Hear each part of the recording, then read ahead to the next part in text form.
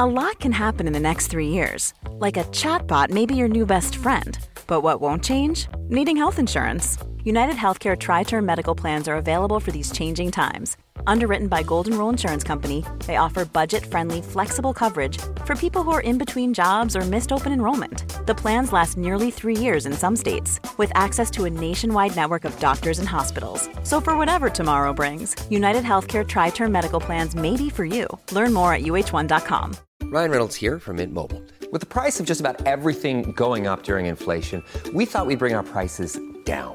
So to help us, we brought in a reverse auctioneer, which is apparently a thing. Mint Mobile Unlimited Premium Wireless. How to get 30, 30, how to get 30, how to get 20, 20, 20, how to get 20, 20, how to get 15, 15, 15, 15, just $15 a month? Sold! Give it a try at mintmobile.com/switch. $45 up front for 3 months plus taxes and fees. Promo rate for new customers for limited time. Unlimited more than 40 gigabytes per month. Slows full terms at mintmobile.com.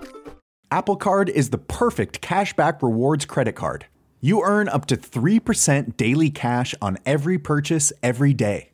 That's 3% on your favorite products at Apple, 2% on all other Apple Card with Apple Pay purchases, and 1% on anything you buy with your titanium Apple Card or virtual card number. Visit apple.co/card calculator to see how much you can earn.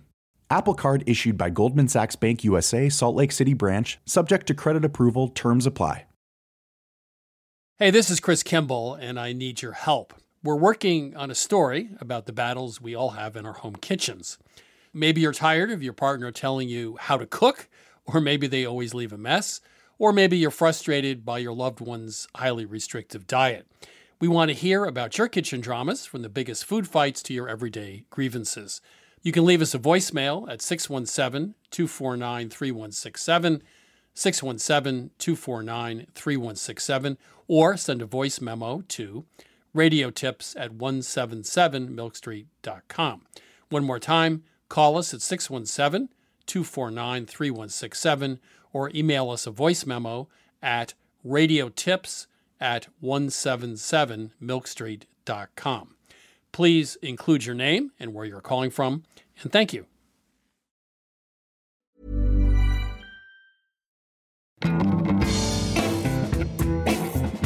This is Milk Street Radio from PRX. I'm your host, Christopher Kimball. In Norway, cod season can be lucrative, both for fishermen and for a group of young kids who are known as tongue cutters. It was shocking for me. I had never earned my own money. And you see in the newspapers here in Norway, the girls and boys who earn up to 12,000 a day. And if you just have the motivation, you can just stand there for like hours and hours and do it.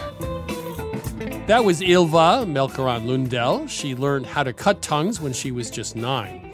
Later on the show, we'll hear from her and her aunt, Solveig Melkeran, a former tongue cutter, who made a documentary about this tradition. But first, it's my interview with journalist Kenji Hall, who went on a quest across Japan to taste the world's best rice. Kenji, welcome to Milk Street. Thank you very much. Thank you for having me. So, life's getting complicated. Coffee's complicated, wine's complicated, and now rice is complicated. I used to think it was like long grain, short grain, sushi rice, risotto rice, and brown rice.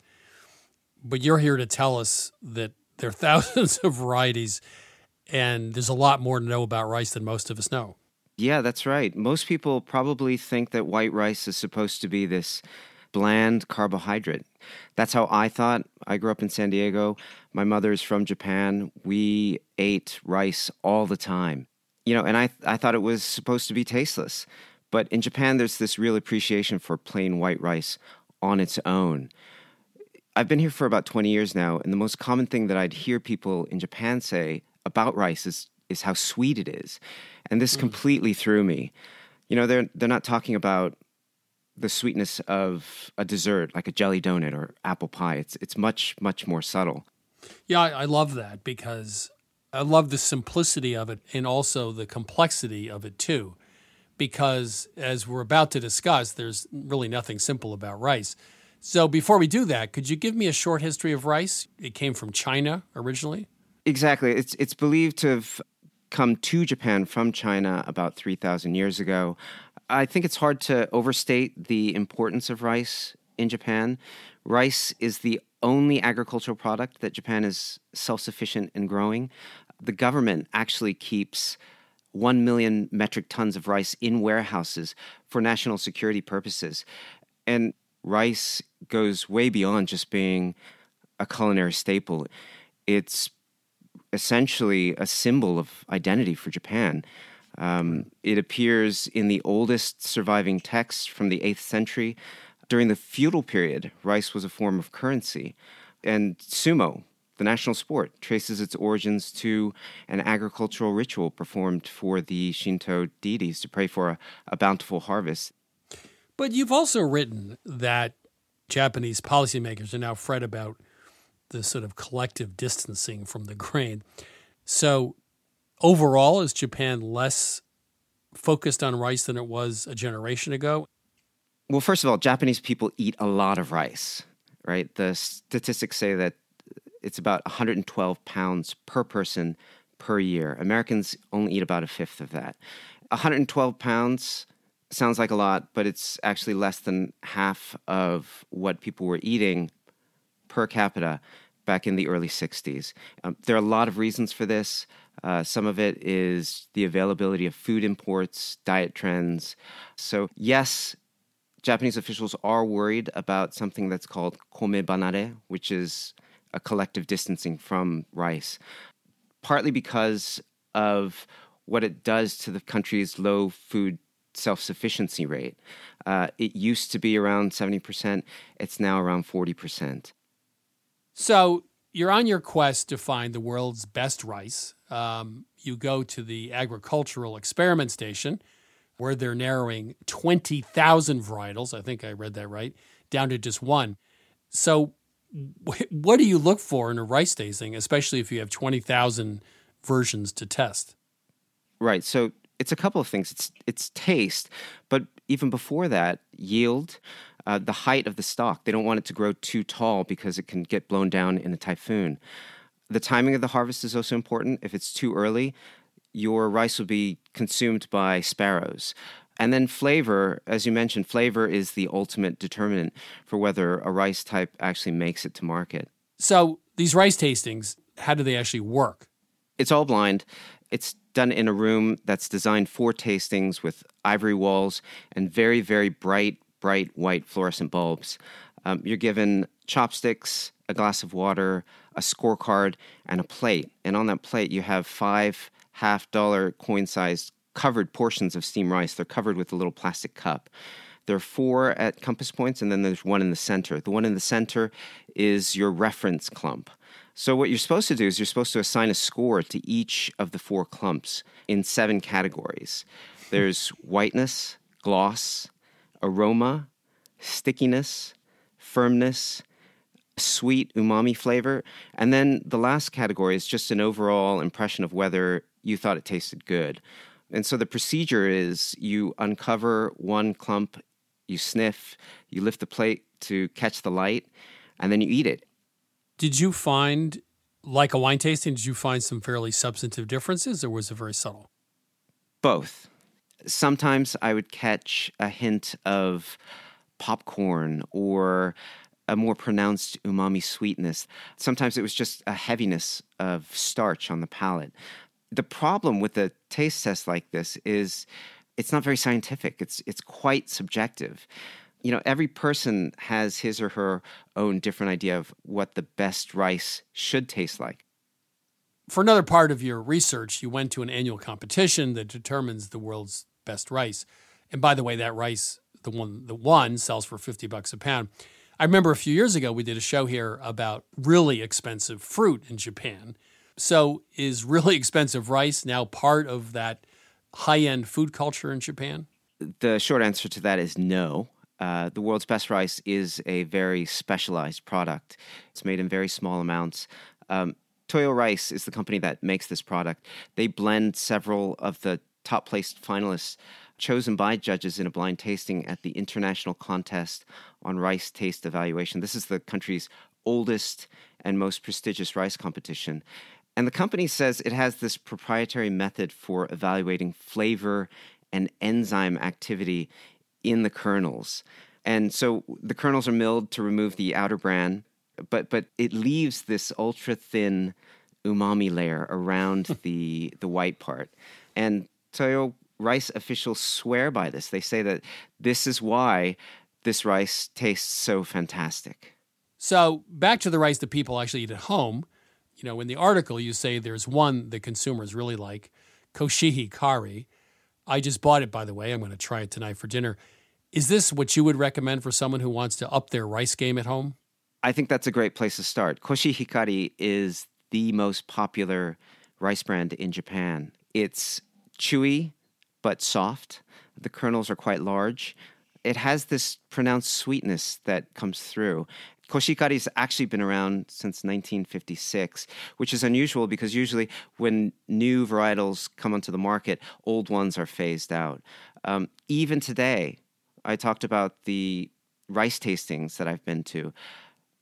Koshihi Kari is still used as the reference rice in rice tasting. And when I took the blind taste test, it was the one that I chose, and it's what most Japanese people associate with delicious rice. Kenji, thank you so much. I'm starting to understand rice, and I'm going to try that rice tonight. Thank you. I'd love to hear how it goes. Thank you very much. That was Kenji Hall. His article for Taste is The Tenacious Quest for the World's Best Rice. Now it's time to answer your cooking questions with my co-host, Sarah Moulton. Sarah is, of course, the author of Home Cooking 101, also star of Sarah's Weeknight Meals on public television. So, Chris, I just wanted to share something that I learned recently. It's fun. You know, Julia used to say you never stop learning.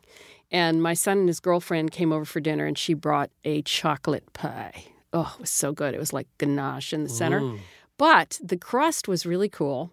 What she did is she makes massive batches of cookies, and my son doesn't eat a lot of cookies, so they just sort of languish and get stale. She made a cookie crust? She did. She took them and ground them up and then took out the really big chunks, but they were chocolate chip cookies. There's still some pieces of chocolate in there. And then she combined it with some melted butter and pressed it into the bottom. So like a graham cracker. Exactly, but with leftover Nilla cookies. wafer crust, yeah. But I thought that was brilliant. That's a good idea. And she took them right from the freezer and ground them up. And, you know, I'm always looking for ways to use up leftovers. I invite people over. They don't bring chocolate pie. Oh, my God, it was so good. All right, so with the chocolate pie in mind, let's take our first call. Welcome to Milk Street. Who's calling? This is Sarah calling from Villanova, Pennsylvania. Hi, Sarah. What is your question today? My question is about using ground chicken to make meatballs or burgers. The texture of the pre-cooked ones you can buy in the supermarket are very pleasantly solid, meaning a good chew, if you know what I mean. Mm-hmm. And I've been told by my doctor to avoid processed meats, so I'd like to try and make my own from store-bought ground chicken. But everything I've tried so far, meatloaf, meatballs, burgers, has come out very crumbly and dry. Right. And when you buy the ground chicken, is it dark meat, white meat, or a mix? I think it's white meat, but, you know, it just says ground chicken, so I'm not really sure. It does have a pretty high fat content, so I considered grinding my own, but I haven't gotten that brave yet. Well, you could grind your own. The trouble, as you know, with chicken is that most chicken, including organic, is, you know, subject to, you know, salmonella and campylobacter. So it's a bit, you know, you contaminate everything if you did. But if you wanted to do that, I would take chicken thighs, which are more flavorful and more juicy, and cut them into cubes the same size, like 1-inch cubes, freeze them in the freezer, and then grind them up. And the reason you freeze them is you don't want the meat to get too warm because then you have a bacterial situation. Then pulse them in a food processor till it's ground to the way you like. The trouble is then you've, you know, got a chance of contaminating a lot of things. If you're going to use the pre-ground meat, here's what I've used with turkey burgers also, is I add sautéed onions that have been finely chopped and cooled, sautéed in olive oil. Okay. And I also add finely shredded raw Napa cabbage. Now, that may sound weird as heck, but it provides moisture, and Napa doesn't taste funky like regular cabbage. It's something we used to do at Gourmet.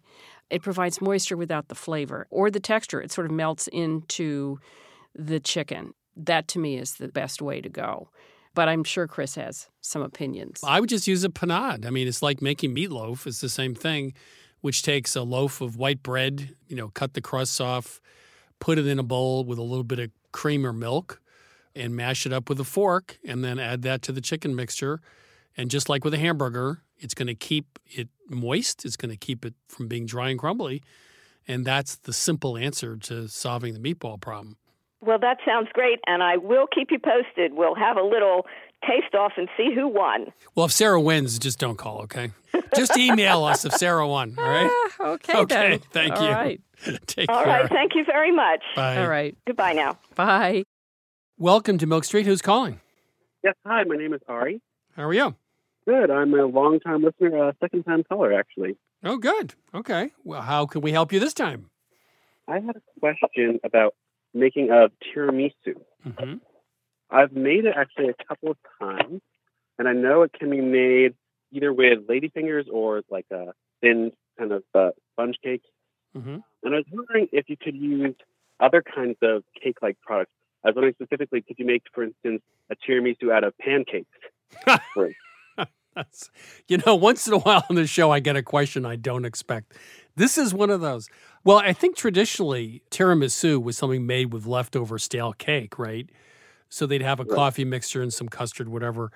And so it made sense because you had a dry, stale piece of cake and it soaked up a liquid nicely. The problem with a pancake, I think, would be if you put the coffee mixture on the pancake, you'd end up with, pancakes dissolved in a coffee mixture. I think whatever cake you have to start with, needs to have some structure and tends to be, you want something that's on the dry side.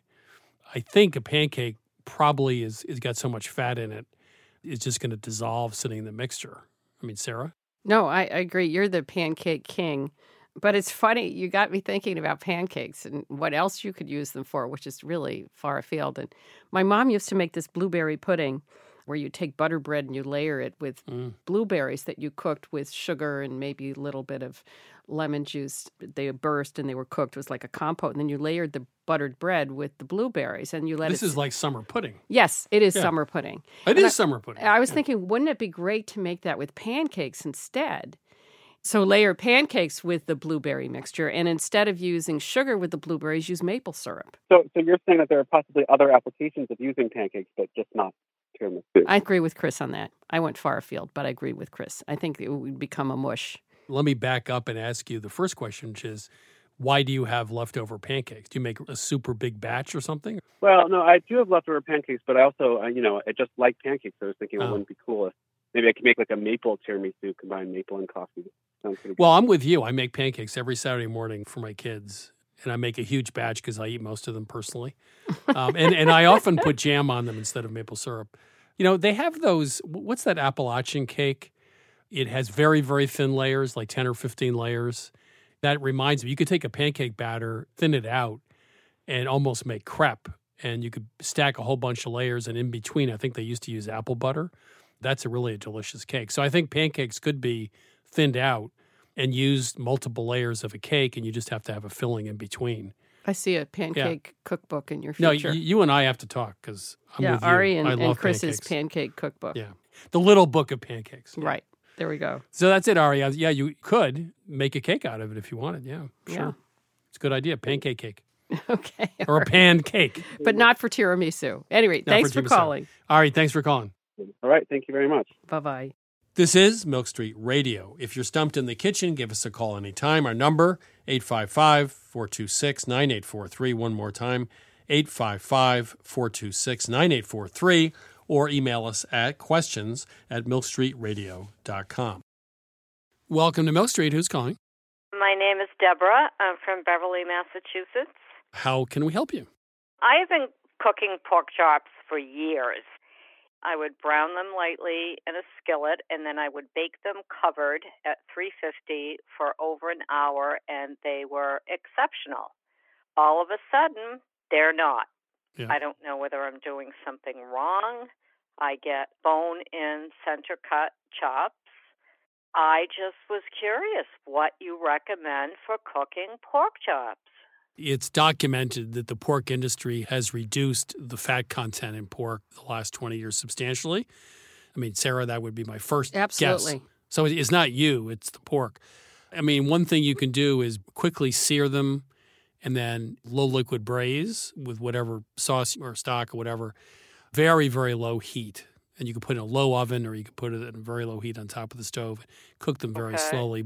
If you have an instant-read thermometer, digital thermometer, I would cook the chops until they're 140 in the middle, halfway through the middle. My guess is you're cooking them at 160 or 170. Anything above 137, 138 is fine. And once you take them out, they'll probably raise in temperature a few degrees anyway. So the other thing to do is to take the time to find a supplier who's raising great pigs and feeding them properly. And getting the right pork is probably 90% of it, and don't overcook it. It sounds to me like the recipe that you've been doing for years is more like a stewed braised item because you're cooking it in liquid for all that time. And it will get tender, but it will still be dry because the pork is so lean. Think of it more like a pork chop that's cooked slightly pink inside and then remove it from the pan and make the sauce in the pan that's left. Right. It will be more moist. How thick are the chops? An inch or more. Okay. I also salt my chops about an hour before I cook them and then just pat it dry so that you can sear it nicely. Cook it till it's 140 and then remove the chops and put them on a plate and let them finish cooking in their own juices and then make your sauce in the pan and it will be yummy. I wonder if you could use the oft-repeated steak method we've talked about here. Yeah. Salt them, let them sit on a rack for an hour, at room temperature. Put them in a low oven, like a 250 oven on the rack on a baking sheet. Get the internal temperature of that pork up to maybe 130 or so, something like that. And then very quickly sear them on both sides in a skillet or on the grill to finish. I have one last suggestion. I prefer pork tenderloin to pork loin. Pork tenderloin, although it's very lean, also tends to have a more tender texture. And so I'll take the whole loin and I'll cut it at an angle, an inch thick. And then I'll turn those cut side up and press them down so they're like little boneless chops. And then maybe salt those ahead of time. And then what I often do, which is so old school, Chris is going to make fun of me, is pat them dry. And then right before I put them in the pan, I dip them in flour because it gives them a nice little crispy coating. Saute them on both sides. They cook pretty quickly. And then take them out. Make a pan sauce, shallots, white wine, chicken broth. Sounds delicious. Put them Dallions back in. Quick turn them a couple of times in the sauce to make sure they finish cooking through, but don't overdo them. And the little bit of flour from the coating will go into the sauce and thicken it. Okay. There's a Spanish tapas, pinchos marrones, which is tenderloin cut into little medallions. You put spices and salt on them, toss them in a bowl, let them sit 15 minutes, heat up a skillet, a little bit of oil, and they cook in like 5 or 6 minutes. Yeah. Done. From beginning to end, it's 20 minutes. You're finished. They're absolutely delicious. They're served as tapas in Spain, but I often make it for dinner. It's really great. I kind of gave up on this whole pork chop thing. I love to make them with the stuffing, applesauce, and carrots, and I just kind of gave up. I said, well, don't. Well, look, I mean, then just brine them, you know. Take 2 hours and brine them, and that's the quick and easy solution to the problem because they'll come out juicy then. Yeah. Okay. Yeah. Thanks, guys. All right, thanks for calling. Bye-bye. You're listening to Milk Street Radio. Up next, 2 generations of cod tongue cutters. They tell us how and why kids harvest this delicacy. Please stay with us.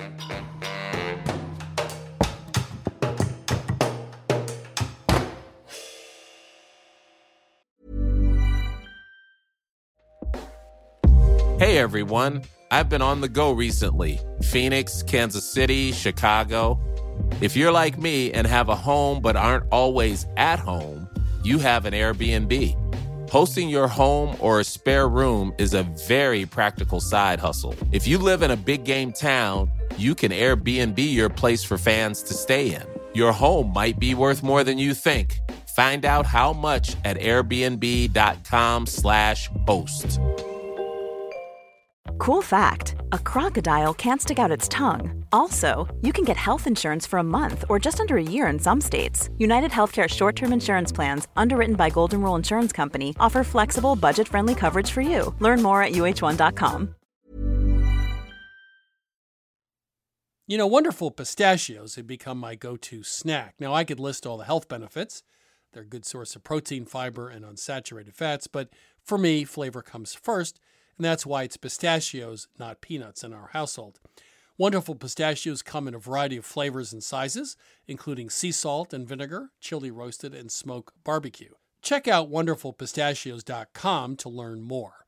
That's wonderfulpistachios.com.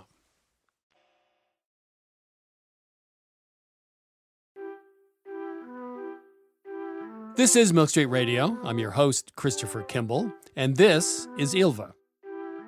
My name is Ylva, and I am 15 years old. I live in Vestby, a little out from Oslo, and I used to cut tongues. My friends here, they think it's pretty weird that I've been doing something like this, and I get that people think it is gross and like it smelled terrible, but then again, you get really comfortable doing it and you just want to do it all the time.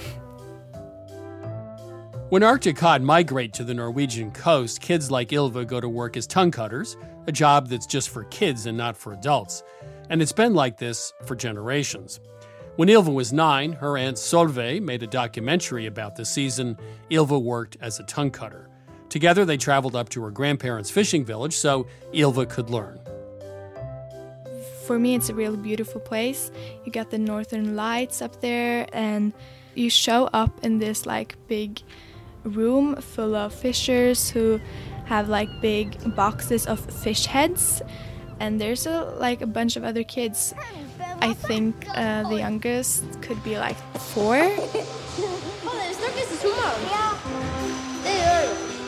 The kids are dressed in winter coats, rubber pants, and long gloves. Armed with knives, they huddle around bins of fish heads and get to work. So you take your 2 fingers inside the fish heads and put it on top of the needle. And you take your knife, it has to be a really like sharp knife. And then you kind of see a little flip where you cut. And then you have your first tongue. During that cod season, Ylva cut tongues for up to 6 hours a day. And that's because tongue cutters are paid incredibly well. Some kids pull in over 10,000 American dollars in just one season. I just made, I think, 1,000 Norwegian money. It was shocking for me. I had never earned my own money. And I spent my money on buying rabbits because that was like my big dream when I was 9. There were 2 black ones I really liked. So I called the one Licorice and the other one I called Coco Chanel. Ylva's friend Tobias, who also appears in the documentary, bought his own motorboat at the end of the season. That's how much money you can make from cutting tongues. But aside from being profitable, the tongues are also considered a real delicacy. Some people say they're just like the filet mignon of cod, and Ylva thought a lot about what became of her hard work. Yeah, I thought about that actually a long time. I dreamed about it once when I just had this dream where my cod tongues ended up on someone's plate at a restaurant. And that was it was a really cool thing to think about, that you've literally made it yourself. That was Ylva Melkeran Lundell. Right now I'm joined by Ylva's aunt, Solveig Melkeran, who directed the documentary Tongue Cutters. Solveig, welcome to Milk Street. Thank you so much. Let me start by saying that I love your film, your documentary. And it turned out to be a very different film than I thought it was going to be going into it, but we can get to that later. So it's called Tongue Cutters, which is an interesting title, to say the least. What are tongue cutters? Let's start with that. Yeah, tongue cutters. In my movie, it is small children up in the northern part of Norway cutting tongues out of cod heads. And one of the reasons why I wanted to make this documentary is because myself, I was cutting tongues when I was a child. So were you from northern Norway? Was this, something everybody did? Yeah. I was living in the same town where Ylva and Tobias is cutting tongues in the movie. And as it's now, it also was before that all the children in the village were cutting tongues. My grandfather was a fisherman, so that is how I got introduced to cutting tongues. And I did it my whole childhood, and I was saving money. I remembered that the first thing I bought was a bike, and I thought it was so nice to buy something that I really wanted to have on my own. So the reason children do this, they make pretty good money doing it, but it's because they're better suited to it because their hands are smaller, or there just aren't enough adults to do it? It's both, actually. The children have small hands, so it's easier for them to do this job. And they also do it because the fishermen, they have enough job with the other parts of the fish. So it has always been children doing this job. So let's talk about cod fishing. In the 19th century, off the Grand Banks, which is the Gulf Stream below Newfoundland, it was a huge industry here, right? I think one person wrote that you could almost walk on the backs of cod from here to Newfoundland. It was so plentiful. But by 1900, that industry had really been decimated, and it's now a fraction of what it was. In Norway, is cod still a strong business, or has it also gone downhill? Oh, it's really, really strong. Actually, it has become more and more strong. The place where I grew up, where Ylva is going, I think it's like 5 fish factories, and each day in the season, in one fish factory, they have like cod for about 3 million Norwegian kroners in one day. And it's quite a short season because it's a special kind of cod called skrei, which come into the coast from like January to March. And it is much bigger than like the coastal cod. And that is also why they cut tongues of this special kind of cod, because it is so huge, and also then the head is much bigger. And then you can actually cut tongues, which is good size. So the tongue is particularly desirable for the meat, or is it just that nothing goes to waste, or both? Actually, in the latest years, it has become a delicacy because it's really soft and, really good quality. But before, it was like the fishermen, they didn't want to eat the nice part of the fish, so they often took the tongues home and ate them because it was like the cheapest part of the fish. Okay, so let's talk about the documentary, which really isn't so much about fishing, it's about people. And you're going to bring somebody from outside of this fishing village to come in, and you ended up with your main character, your niece. How did you decide on her? So I had been telling Ylva about this for many years. And when I told her that I was going to make a documentary, she really wanted to join. And then I was thinking, that's a good idea, because I was thinking that it would be more interesting and more exciting to like follow a child into this environment, learning how to cut tongues. And I was also curious about how she was going to connect with Tobias, the boy in the movie. And he lives up there and have been cutting tongues from he was like 5-6 years old. And it was also really important for me to see that the two kids also connected with each other. So the movie becomes, about the relationship between Tobias and Ylva. Yeah. There's that one scene, I just had to watch it twice. I was stunned. They're sitting each in it, lounging in chairs, eating a Tootsie Pop or some candy. And they're talking about their family life. And they get to the point where they're discussing how their parents are divorced. Yeah. And it was really, I don't know, it was sort of heartbreaking. They're so adult, but they're so young. I thought it was so touching when they started to speak about this and that they were so open about it. Yeah, they are talking really like mature about it. So it was one of the situations when you make documentary, which you call like magical. Yeah. So the other thing I noticed, though, they have these 6-inch boning knives, very sharp, and they're always being sharpened.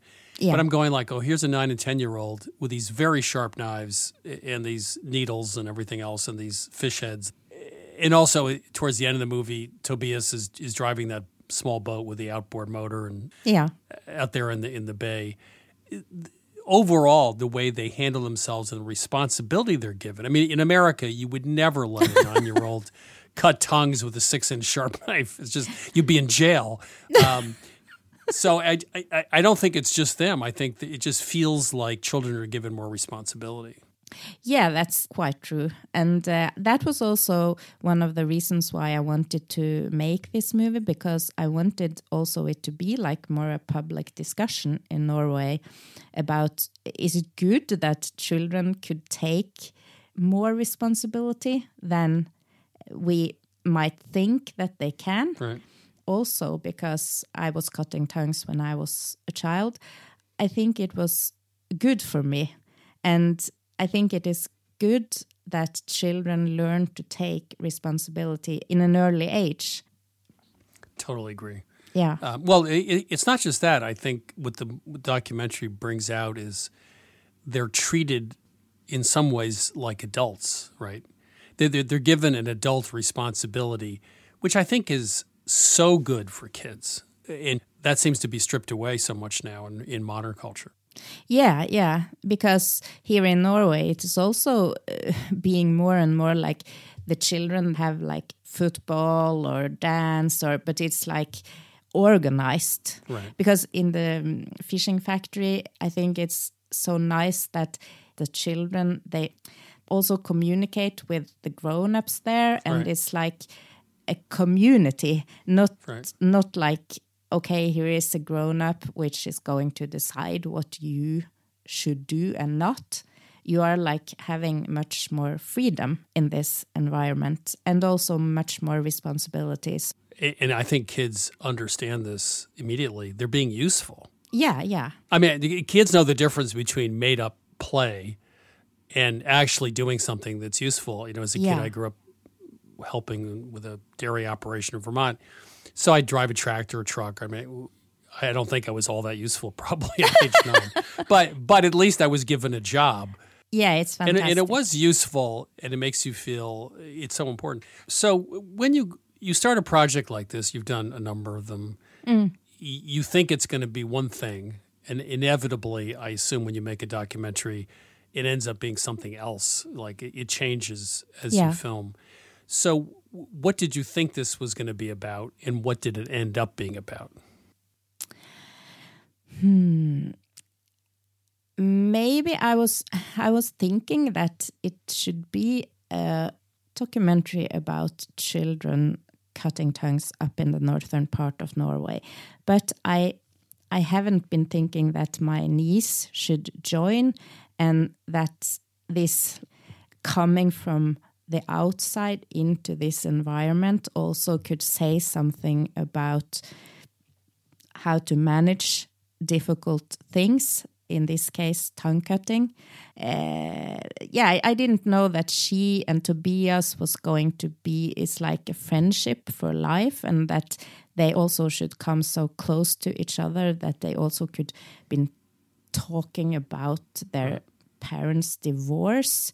And in the way that is also something about growing up and take responsibility. And when I see the film now, I think that it's like two different kinds of responsibilities.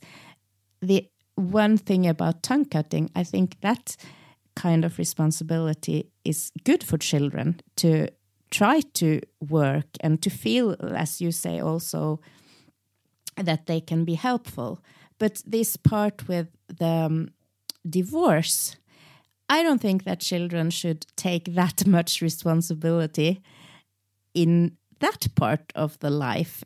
So in a way, it's more complex that I have been thinking in the beginning. Yeah, well, in 5 or 6 years, I'm going to call you because my 2 youngest kids will be about the right age. Could I send them over? Absolutely. To cut tongues? Absolutely. Because, boy, if they grow up like your niece, we're in good shape. Thank you so much, Solveig. It's Tongue Cutters is just an amazing film, and I highly recommend everybody watch it. Thank you. Thank you so much for making this interview with me. That was filmmaker Solveig Melkeran. Her documentary is called Tongue Cutters. You know, I spent summers and most weekends growing up on a Vermont farm, milking, haying, and even shoveling manure. It was, in fact, the best experience of my life since Vermonters treat children just like adults. Everybody's expected to do their part. So when I had my own kids, I tried giving them the very same experience, but sad to say, they didn't end up shoveling much manure or milking cows. It was really more a fresh air camp than a job. So when I watched the documentary Tongue Cutters, I was reminded that some cultures view children as capable of doing hard work and pitching in to help out the community. As my mother always told me, I'll give you as much responsibility as you can handle. And I think that's pretty good advice, especially when you think you can't handle it. This is Milk Street Radio. Coming up, Adam Gopnik reviews his favorite movies about food. We'll be right back after the break. This is Christopher Kimball. You may have heard that we just started running international culinary tours. And one trip I am particularly excited about is Istanbul, which is based in part on my recent visit. Along with our partners at Culinary Backstreets, we put together an itinerary that goes way beyond the Grand Bazaar. This May, we'll visit local neighborhood markets, take a sail up the Bosporus, and harvest vegetables from farms in the city's ancient moats. You'll sample Turkish cheeses, flatbreads, pistachios, pomegranate molasses, and olive oil. And since this is, in fact, a Milk Street trip, you'll use those ingredients in hands-on cooking classes with local families and chefs. There are just 3 spots left on our May trip, so visit 177milkstreet.com/tours. That's 177milkstreet.com/tours to claim your spot. Plus, listeners to our radio show save 5% with code Istanbul.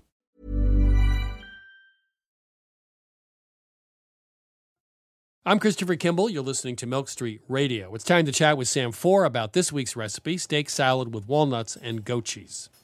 Sam, how are you? You know, it's a beautiful day. I have no complaints. It's a beautiful day in the neighborhood? Always. That's good. I'm going to get my little sweater. So I like steak salads a lot, but I think you have a sort of different way of thinking about steak salads. So what is that way?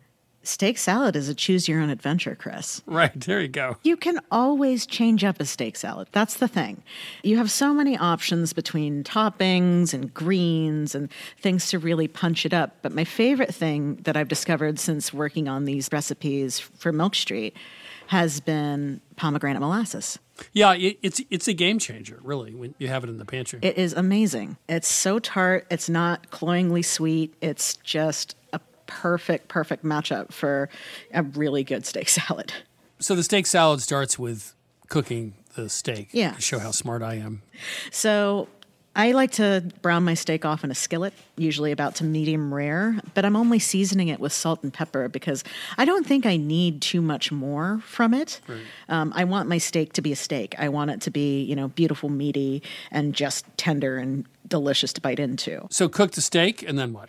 So I'm putting a whole new dressing together with this pomegranate molasses. I am adding some of the juices from cooking off the steak, as well as a really nice bright olive oil that's, fruity and really great for tasting. And I'm whisking all this together with finely chopped toasted walnuts.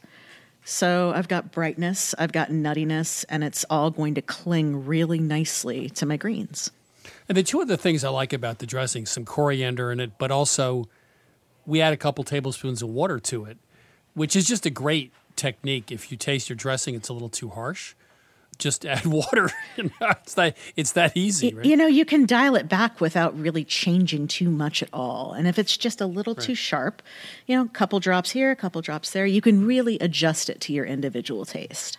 And then the goat cheese is a topping at the end? It is. And I'm one of those folks that does not believe in having somebody crumble my goat cheese for me. I really like to get my hands dirty.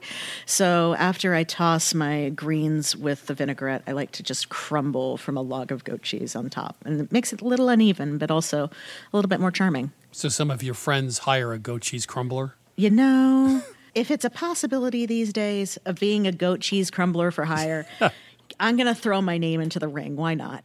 So we both love steak salad. This is steak salad with walnuts and goat cheese, a little pomegranate molasses and coriander in the mix. A little different, but just as easy. Thank you, Sam. Thank you for having me.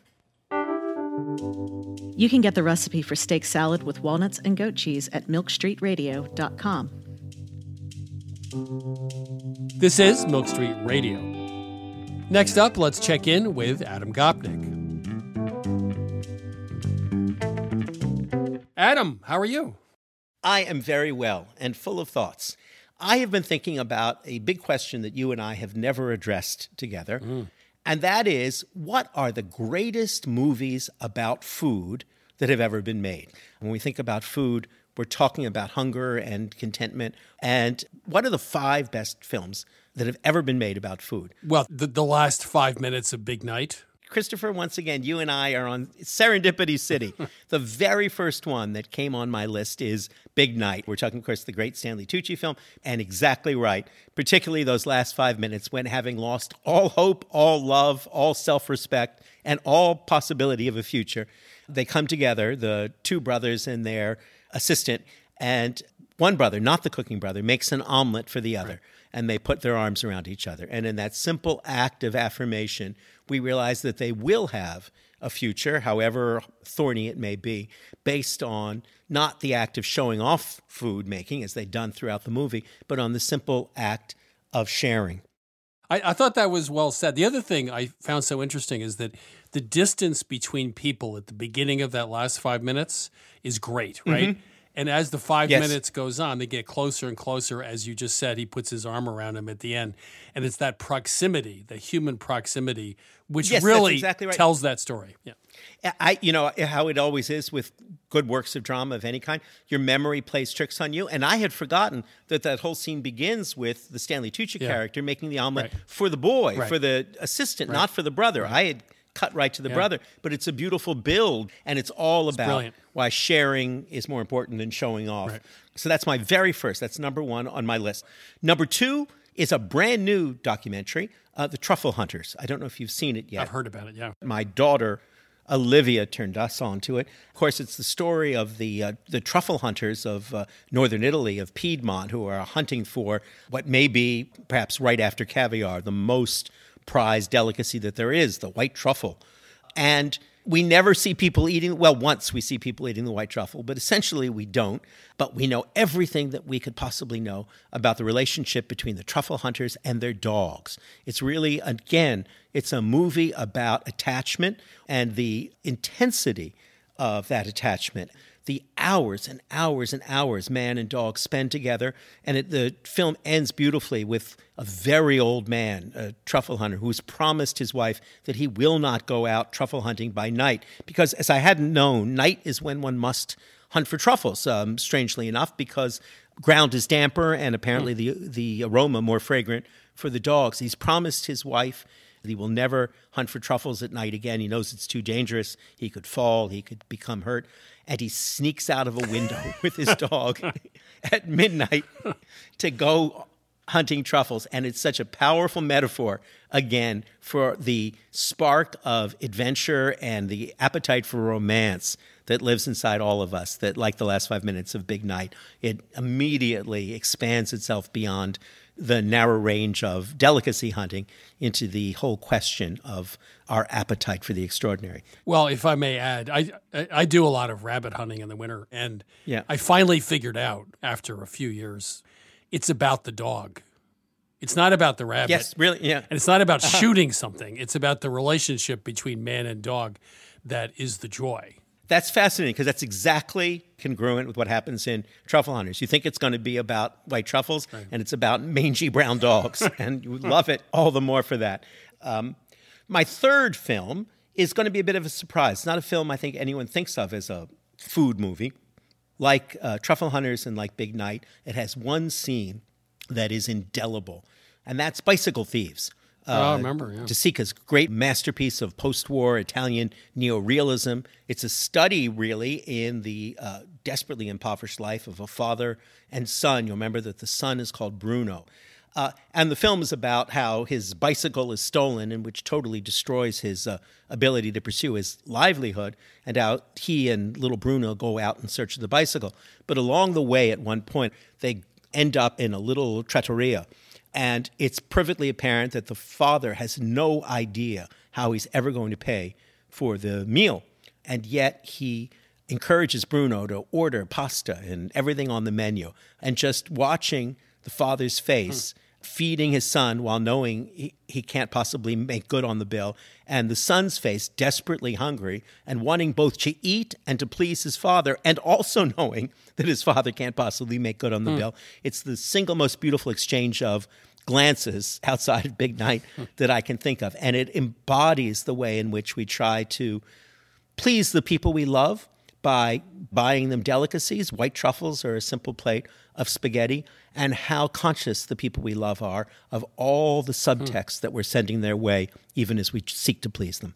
Good one. That surprised me, but I haven't seen that movie in 40 years. But perfect. So it's a glory of that. Now, the next movie on my list is probably, along with Big Night, the most predictable, but I watched it again and I couldn't leave it off. Is this Babette coming? Exactly. Yes, there we are. Amazing. That's exactly right. Babette's Feast. Wonderful adaptation of the great Isaac Dinesen story, but it's an absolutely wonderful fable of how French food comes to a little dark Danish village and how Babette and her feast overturn all expectations. And it's about the power of sensuality in the world. The last film is one that I think will be a surprise to people, though it is in a way a classic. And that is Charlie Chaplin's The Immigrant from 1918. And The Immigrant tells the story of Chaplin playing a Russian Jewish immigrant arriving in New York on a boat that goes right by the Statue of Liberty. The first half is about the life of the immigrant on board ship. The second half is entirely set in a cafe. Charlie finds a quarter on the street. He puts it in his pocket. He's desperately hungry. And we see as he walks into this artist cafe that the coin has slipped out of his pocket and down his pants and onto the pavement. So we know, what Charlie doesn't, that he's penniless as he walks into this restaurant. And Charlie goes about the business of ordering a plate of beans and a cup of coffee and eventually pie, and realizes that he has no money to pay for these things. To make it worse, he recognizes the beautiful Edna Purviance from the boat, and to cheer her up, he offers to buy her lunch as well. And they go about eating it, and then Charlie realizes he cannot pay.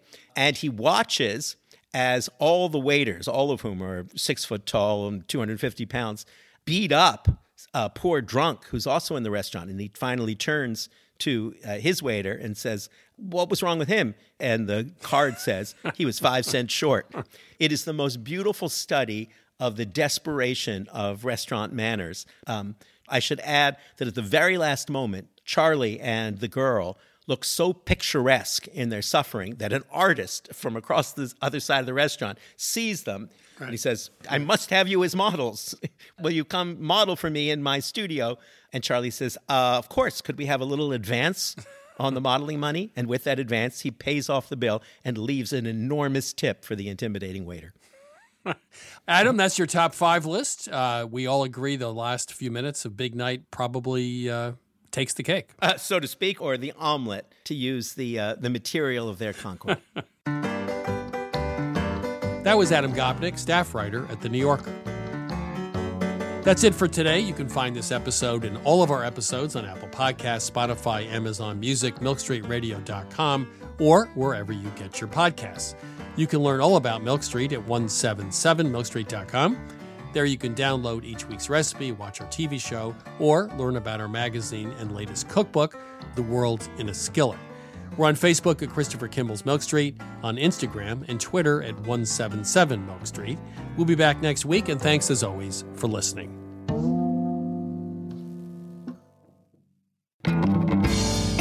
Christopher Kimball's Milk Street Radio is produced by Milk Street in association with GBH. Co-founder Melissa Baldino. Executive producer Annie Sensibaugh. Senior editor Melissa Allison. Producer Sarah Clapp. Assistant producer Caroline Davis, with production help from Debbie Paddock. Additional editing by Sydney Lewis. Audio mixing by Jay Allison at Atlantic Public Media in Woods Hole, Massachusetts. Theme music by Cheap Up Crew. Additional music by George Brindle Egloff. Christopher Kimball's Milk Street Radio is distributed by PRX.